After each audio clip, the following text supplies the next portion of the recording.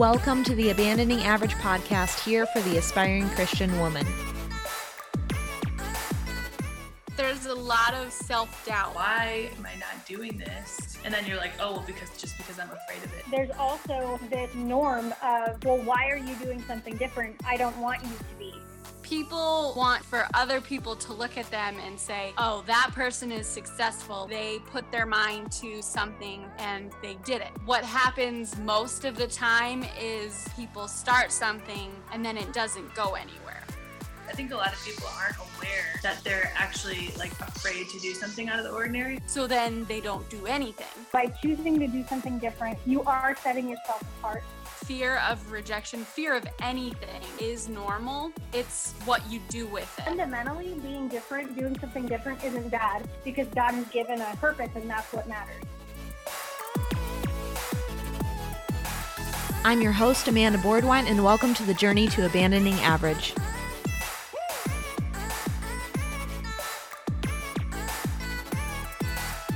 Hello, everybody. Welcome to Season 2, Episode 2. I am so excited to be able to talk to you about this topic today because I think it is such a prevalent thing to talk about right now. What we are going to be discussing today is self-care. And I don't know where all of you are coming from. I know for me, it has been an incredible journey learning how to really balance self-care and incorporate that into my life. And I've done a ton of research on this. And so if you have felt like self-care isn't important or it's really just pampering, I just encourage you to listen up and also to do your own research too, because this is a really, really big thing lately. There's so many people that are struggling with anxiety, with depression, with stress, being overworked, burnout. And that's a really common theme that we're seeing. And I don't know if you've seen that too, but I have. And that's why I want to bring this today, because I really think that self-care is such a huge thing that we need to have in our lives. And I'm going to tell you some statistics. We're going to walk through some ways to be able to incorporate that. But I just encourage you to have some open ears about this, because I know a lot of people will say, self-care is just pampering and just taking unnecessary time for yourself. And I really believe that couldn't be farther from the truth. As I said, we have seen so many people that have just, and maybe it's even you, that's really struggled with anxiety, being burnt out from working so hard consistently over years and years, depression, stress, and it seems to be getting higher and higher. And what's really interesting is as that's getting higher, we're also turning to a lot of things that aren't really helpful. We're turning to, well, I'm tired and I just need to get this stuff done, so I'm going to work more. Or I'm tired, I'm just going to, zone out and just be on my phone for hours, which is causing your mind to not be able to rest. And we do that at night, so we can't sleep. There's insomnia. All of these things end up building up, and oftentimes our method of self-care isn't the best, and so it ends up kind of feeding into itself. And what I was actually reading a little bit is that oftentimes we think, okay, well, I'm just tired and I need to put more work in to be able to get to the level that I want to be at. And what I was reading is that a 56-hour work week puts out the same amount as a 70-hour work week.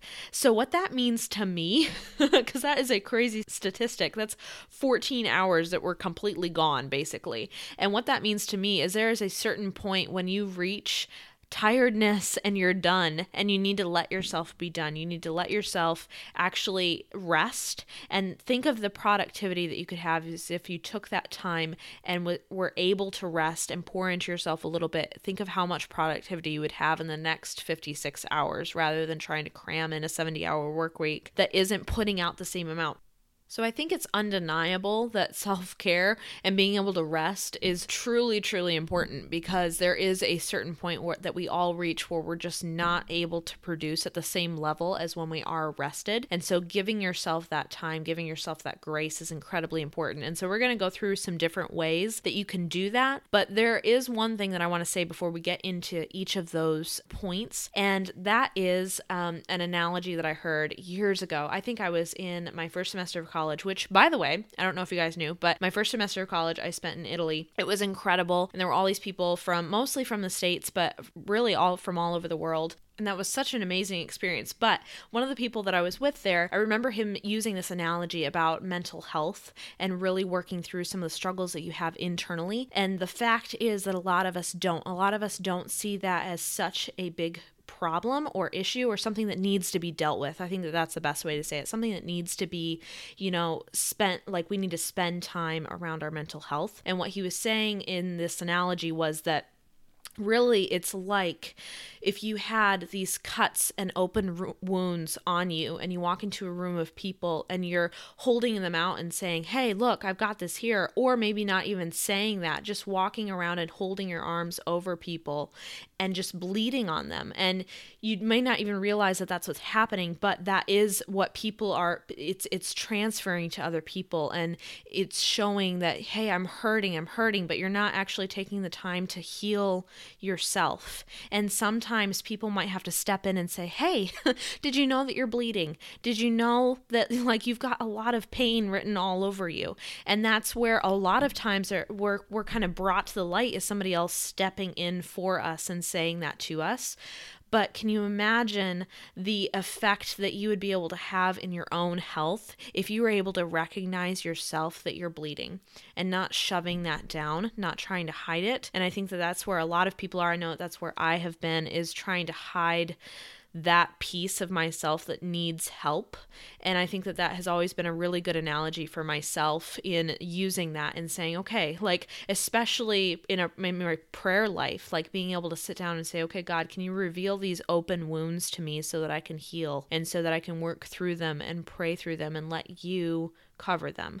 You see, that's a really big part of our society, is that we don't really put so much value in mental health, and I think we are more so now. But I was actually listening to a TED Talk from somebody, and he was talking about this little boy who he watched. He was brushing his teeth. I do not remember the name of the person, but I can find it for you if you guys really want to know.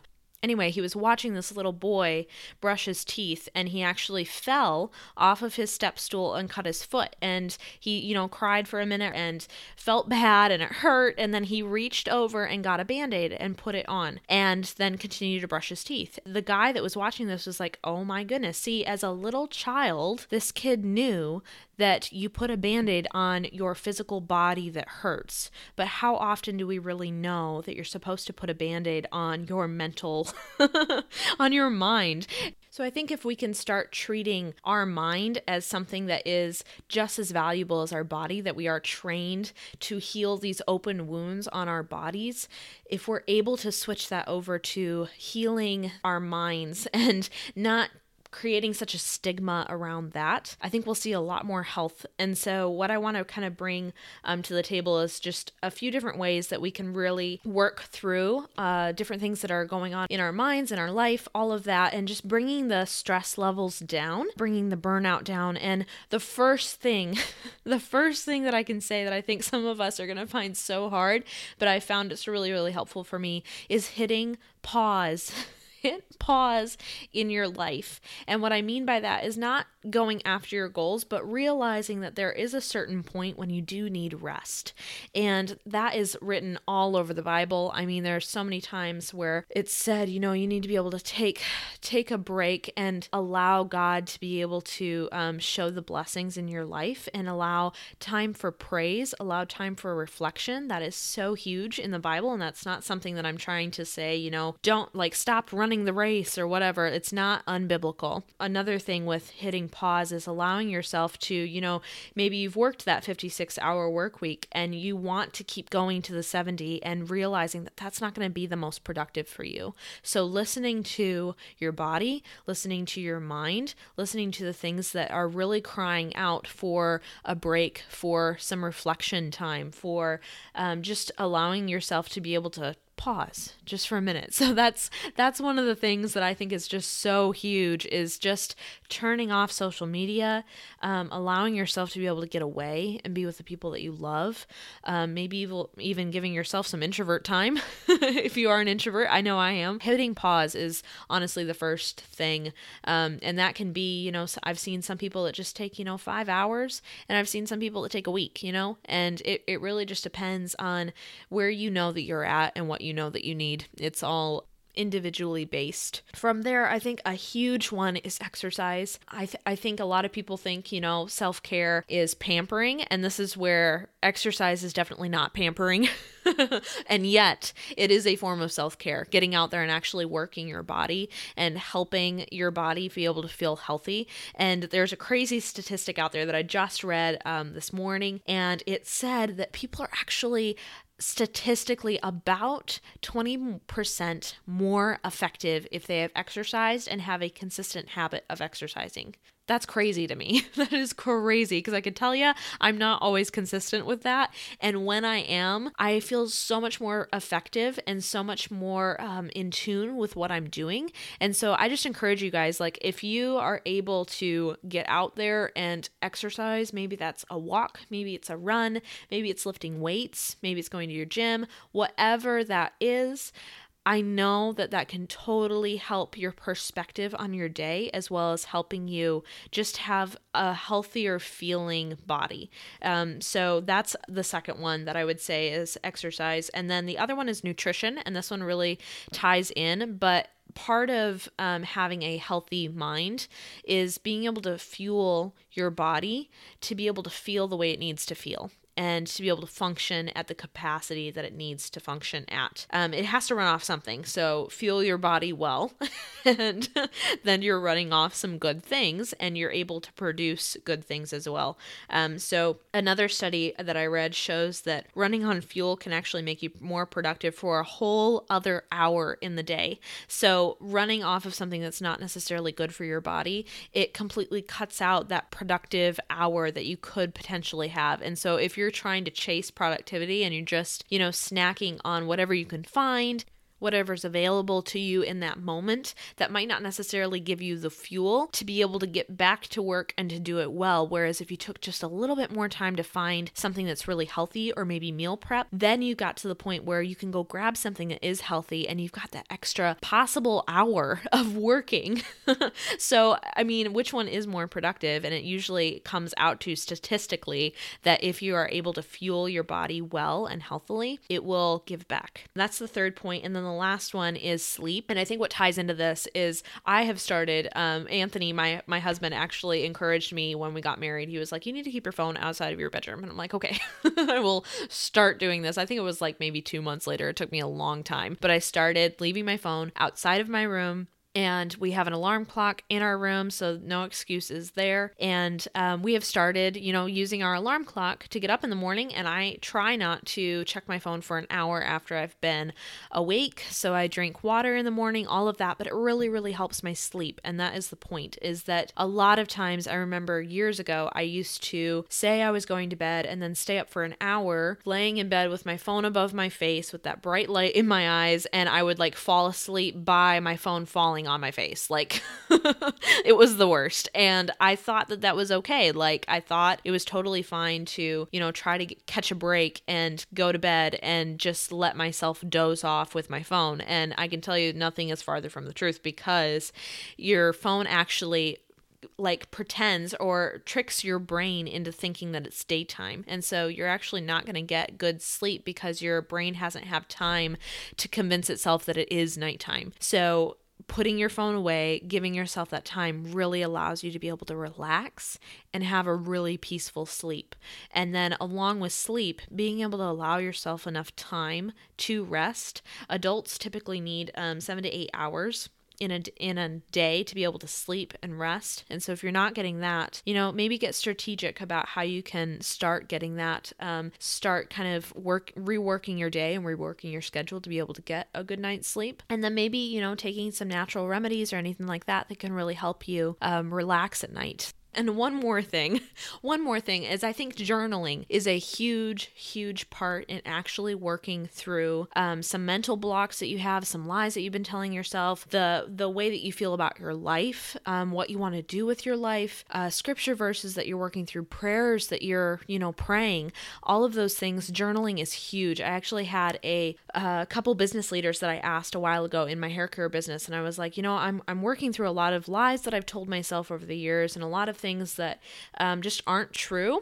And it's really hard to work through those. And so how do you, kind of work through every single process of that and make it clear and actually focus on it and really, dig deep? And they were like, journaling. Every single time I would always say journaling, journaling. And so I can tell you in hindsight, that has been incredible to be able to get up in the morning and work through, just a page. You can even have, there's a lot of journals out there in just about any bookstore, sometimes even at like Walmart, Target, those kind of things, that are like writing prompts, journaling writing prompts, and you can just open those up, and they've got some really good questions in there. What are some things that you've struggled with in the past year? What are some things that you're proud of in the past 6 months? Different things like that, that just really help you be reflective and work through a lot of different things. And that's been such a huge blessing for me. It's been so great. So I hope that is super helpful for you guys. I know that I have really struggled in just having a healthy mind, having a healthy way of talking to myself. And I used to think that was a lot of woo-woo and craziness out there. It's not. I can tell you from the other side, it is definitely not. And I would encourage you to just take some time researching it and figure out, what are some experts out there saying about self-care? What are they saying about how to help your mind, how to help your body function at its highest? And I bet that you'll find that self-care is a huge, huge help in that. So I wish you all the best. I hope you are able to take some time and really rest and be reflective. Thank you guys so much for listening to this second episode in the season 2 of Abandoning Average. And I hope that you guys really were able to take away some good stuff from this. I hope you're able to really spend some time with yourself, really spend some time, not just pampering, as some people would say, but really just letting yourself relax and be reflective and refresh your mind and your body for the work that you're called to do. I hope that you are able to do that. Don't forget to check the Abandoning Average podcast out on Instagram and share this out to your people. I will gladly put that over on my Instagram stories as well. And don't forget that we do have a Facebook group that you can join in on and have some great conversations with us. Thank you guys again so much for listening, and I hope you guys all have a great day.